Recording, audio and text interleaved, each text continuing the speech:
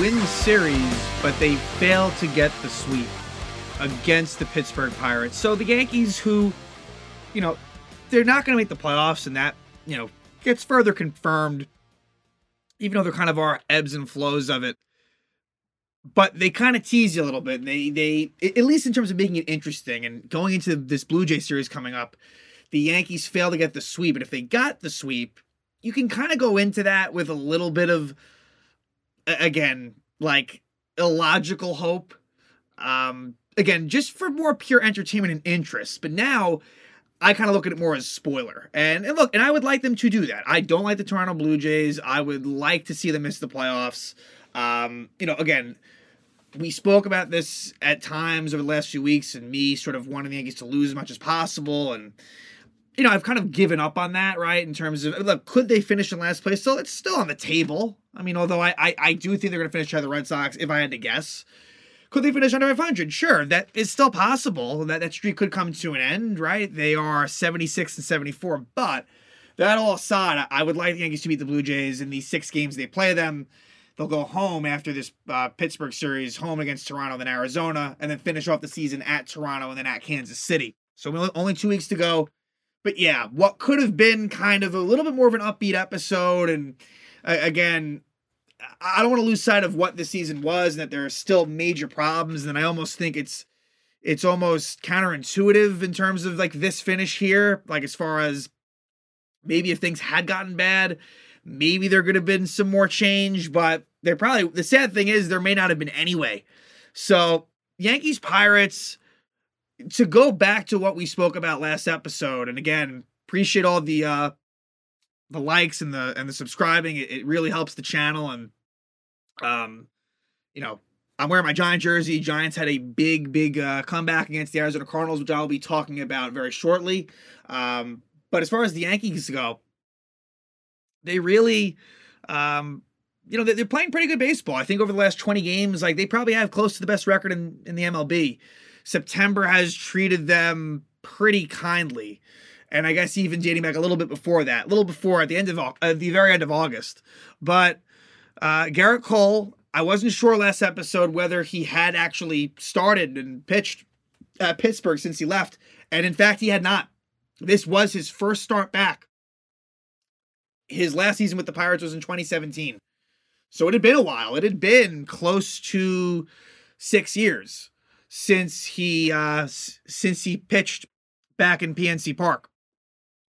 And Cole didn't really pitch all that well in this one. It's funny, he ended up being in line for the win, but this game ends up being the Yankees' second win when trailing going to the 9th inning, and they got some help. Like, that is kind of the big part of this game where the second baseman, who was involved in a lot of stuff, Ji-Wan Bae, he, ended up making an error that cost the Pirates the game. And look, Pittsburgh's not a very good team. There was mistakes made, and the Yankees kind of took advantage of that. But let's jump right into it, and we'll talk about one transaction that happens, and it kind of goes within the flow of this. So I'm not going to talk about it now, because unfortunately, there's good news with who was activated, but there's kind of sad news with what had happened here to a guy who's a new pitcher on this team, someone who probably may not even be on the team next year, right? Realistically, but anyway, I'll get to that.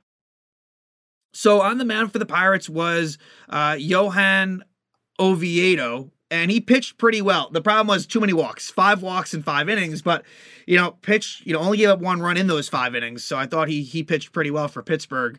As far as the Yankees lineup was concerned, it's basically been the same as far as like, they're saying Pereira has a leg injury, but I think Oswaldo has kind of overtaken that spot anyway. So the catcher is always going to be different, right? In this case, it's Rortvedt catching Cole. Otherwise, it's typically Wells, but Higashioka will be thrown in there as well. So that's kind of a bit of a 3-way platoon situation. But other than that, you're getting Florial in center regularly.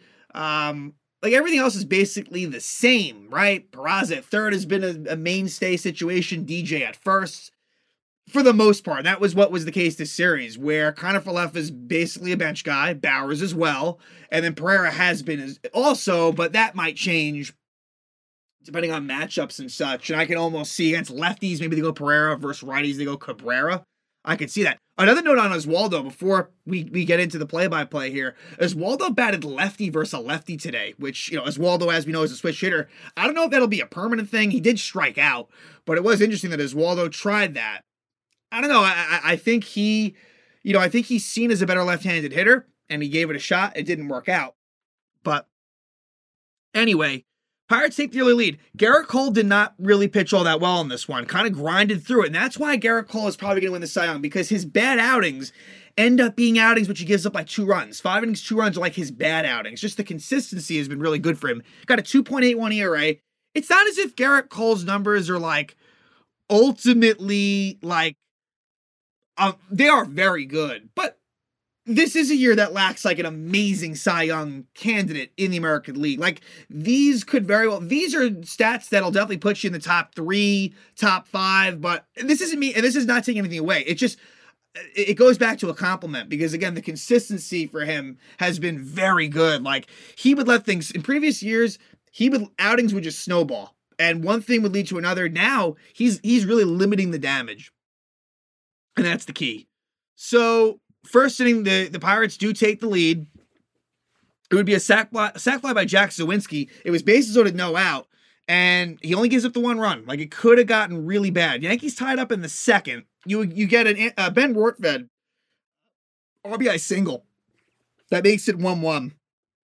But in the second, Cole gives up another one. It is an RBI single by Brian Reynolds with 2 outs. I thought maybe they'd pitch carefully to him, but Brian Hayes has actually been pretty good lately, the son of Charlie Hayes. So, whatever. The Pirates take a 2-1 lead, and the score would remain that way for a while until the 6th. So Thomas Hatch comes on in relief of Oviedo.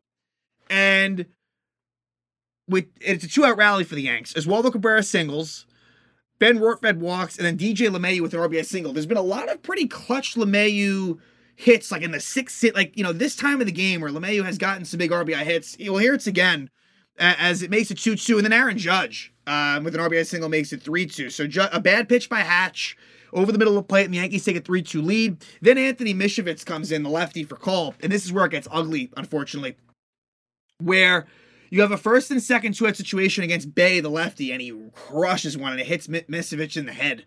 And it was crazy. Like, the ball basically went to right field, drops in front of Judge. It was hit hard. I think the side of his head was bleeding, maybe near the ear area. He was placed on the aisle after the game, naturally. They brought him to the hospital. He should be okay, but a scary situation. He was down. Like, that could have been really, really bad. And so Ian Hamilton would be activated and pitch in game 2. So Hamilton made a quick return. I did not expect him to come back so quickly, but he does. And unfortunately for Mishevitz, he is now on the IL. A very scary situation, and that ties the game up at 3. So Zach McAllister comes on, and he seemingly did the job. So he comes in after he hits Brian Reynolds. It's now bases loaded, 2 out, and this ends up being called a 2-run single, but Glaber, going to his right, backhand play, kind of goes off his glove and into the outfield. Kind of a bit of a lazy play for Glaber. Again, it's what we've seen from him at times. And, okay, maybe 1 run should score there, but certainly not 2. You got to kind of keep that in front of you. So anyway, the Pirates take a 5-3 lead. And those runs are against Mishevitz as well. So the Yankees, so it's a 5-3 game. McAllister pitches part of the 7th. Nick Ramirez pitches part of the 7th and the 8th. And so Colin Holderman comes out for the 9th. David Bednar, their normal closer, was unavailable. And the Yankees actually come back, and they do win this game with some help from some bad Pirates defense. But LeMahieu singles, Judge singles, Glaber walk, then Stanton pops out. Again, the struggles for Giancarlo Stanton continue, even though he did homer in this series. It's just been an ugly year for him. And then Esteban Florial walks, which is a pretty big walk in the grand scheme of things, but 5-4 bases loaded, 1 out. It appeared as if Anthony Volpe had a game-ending, tailor-made double play. However, this double play was not to be, as they get the out at second, but then Bay throws it away, and the first baseman, who came in for defensive purposes, Rivas, cannot scoop it. And so not only does the tying run score, but the lead run scores as well. And, I guess Florial deserves credit, because what he did was, I don't know if it was savviness on his part or just what he did. He kept on running. Normally you slide in the second base. He kept on running, and he's kind of a big guy. So maybe Bay, in the corner of his eye, sees like, what's going on here? Like, there's a guy that's like literally running as hard as he can, like right next to me. It wasn't illegal, but it worked out for the Yankees. intentional or not. And so the Yankees take a 6-5 lead, and they tack on as well. Peraza singles, then Oswaldo Cabrera, who's been really hitting the ball pretty well lately. He gets an RBI single, makes it 7-5. We go to the bottom of the ninth. Clay Holmes comes on, and if you remember, Clay Holmes the game before was feeling a little under the weather. Pittsburgh is his former team, and Clay looked pretty good in these two games. And Clay Holmes gets a 1-2-3 ninth inning, and the Yankees win it 7-5. They take the first game of the series. Garrett Cole was in line for the win when he left. He didn't really deserve it, but he was in line for it, but then he didn't get it. But the Yankees came back. We wish Anthony Mishevitz well, and hope that he recovers from that head injury. So let's jump to Game 2. So Game 2 was a pitching matchup between Luke Weaver, who I suspected might be the starter here, making his Yankee debut.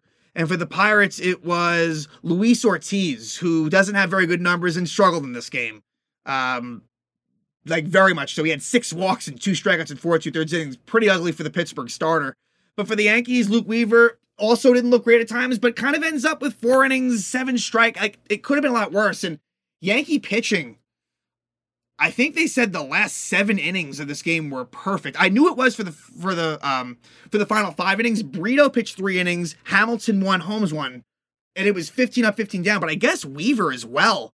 I guess in innings 3 and 4 must have been perfect too. Let's just see. Oh, no, sorry. He gave up a leadoff hit in the third, but then from there. So yes, so the Yankees had, going into the Game 3, they ended up getting 27 up, 27 down because Carlos Rodon had 1, 2, 3 innings in the first and second. So an interesting stretch there for Yankee pitching. But the Yanks take an early lead in the first. You get an Austin Wells RBI double, and Austin Wells showed pretty well offensively. You know, again, it's taken him some time, but there was a couple of doubles in this series. He's still looking for his first homer though. But Austin Wells RBI double. Then with the bases loaded, 2 out, Esteban Florial with a 2-run single. So Florial, the numbers aren't great, but he's been okay. I think for him, he really needs to seize the opportunity, and he's been all right. It's far from great, but we've seen worse from him. And so it makes it 3-0. Then in the bottom of the first, Weaver gets into immediate trouble. Bay leadoff walk, and then Brian Reynolds with a 2-run homer makes it 3-2.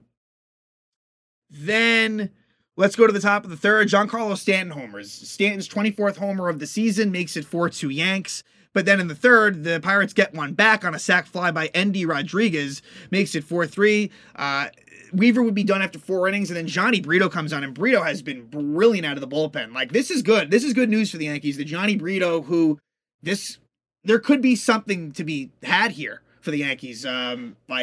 Brito and Vasquez, I put them in the same category, but Brito has really shown out as a good bulk, sort of multi-inning guy out of the pen, and pitched 3 really good innings against a weak Pirate hitting team, but still. 6th inning, the Yankees take a 5-3 lead on a wild pitch. It was second and third, 1 out, and a wild pitch scores Aaron Judge, makes it 5-3. And then we go to the top of the 8th, and Oswaldo Cabrera hits his 5th homer of the season off of Thomas Hatch. So Hatch kind of struggles in games 1 and 2. Gives the Yankees a 6-3 lead. Then Ian Hamilton comes on, pitches a 1-2-3 8th inning in his first appearance in a few weeks.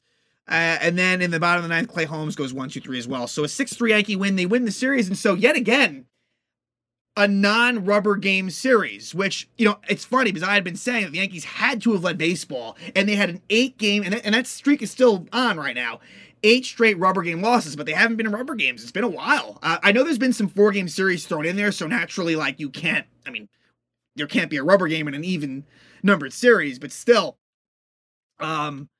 Yankees win the first 2, but what has been somewhat of a theme, not entirely, but not being able to win that 3rd game. I feel like there's been a lot of, in these 3-game series, of course, the rubber games speak for itself, but now you're getting a couple of instances where you're winning the first 2 and losing the 3rd. The Detroit Tigers series comes to mind as well, where Rodon started. Now, Rodon was bad in that one.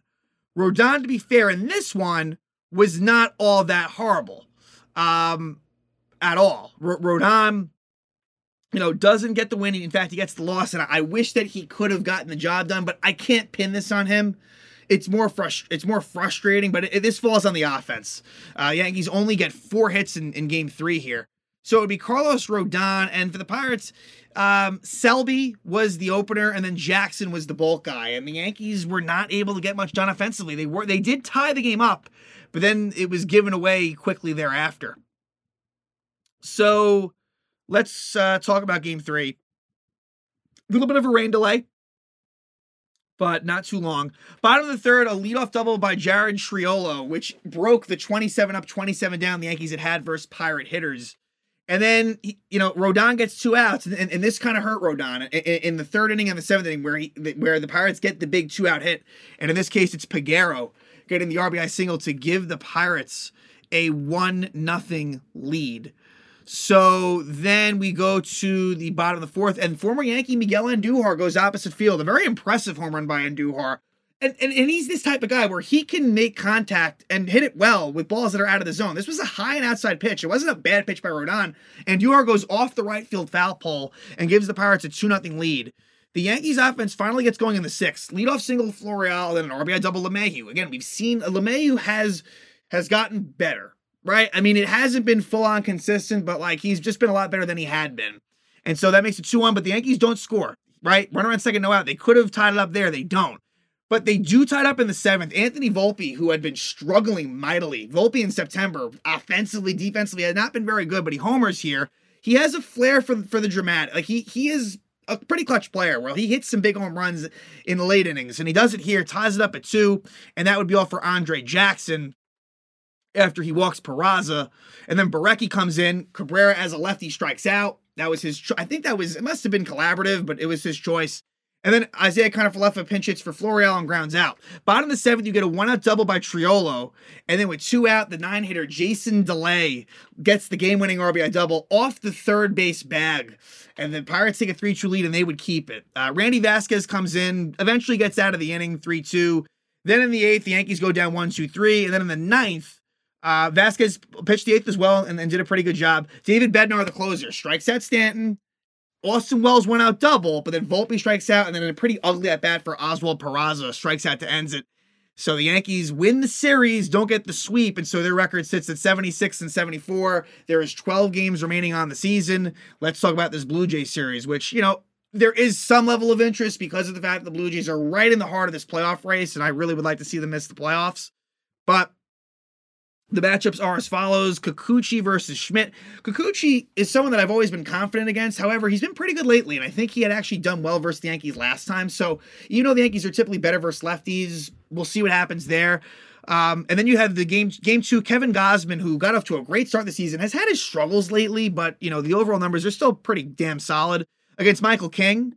And then the third game is Jose Barrios versus Garrett Cole. So from a Yankee standpoint, these are kind of the 3 guys you'd want. Blue Jays are a very heavy right-hitting team. So having Schmidt, King, and Cole are kind of the 3 that you would probably handpick. So I actually, I think the Yankees they've done well versus the Blue Jays. It's funny, more so at Rogers Center than at home in recent years, it feels like, where we've gone to Toronto and done the job. Whereas Toronto comes to Yankee Stadium and has done better. But I think the Yankees are capable of winning some games this series.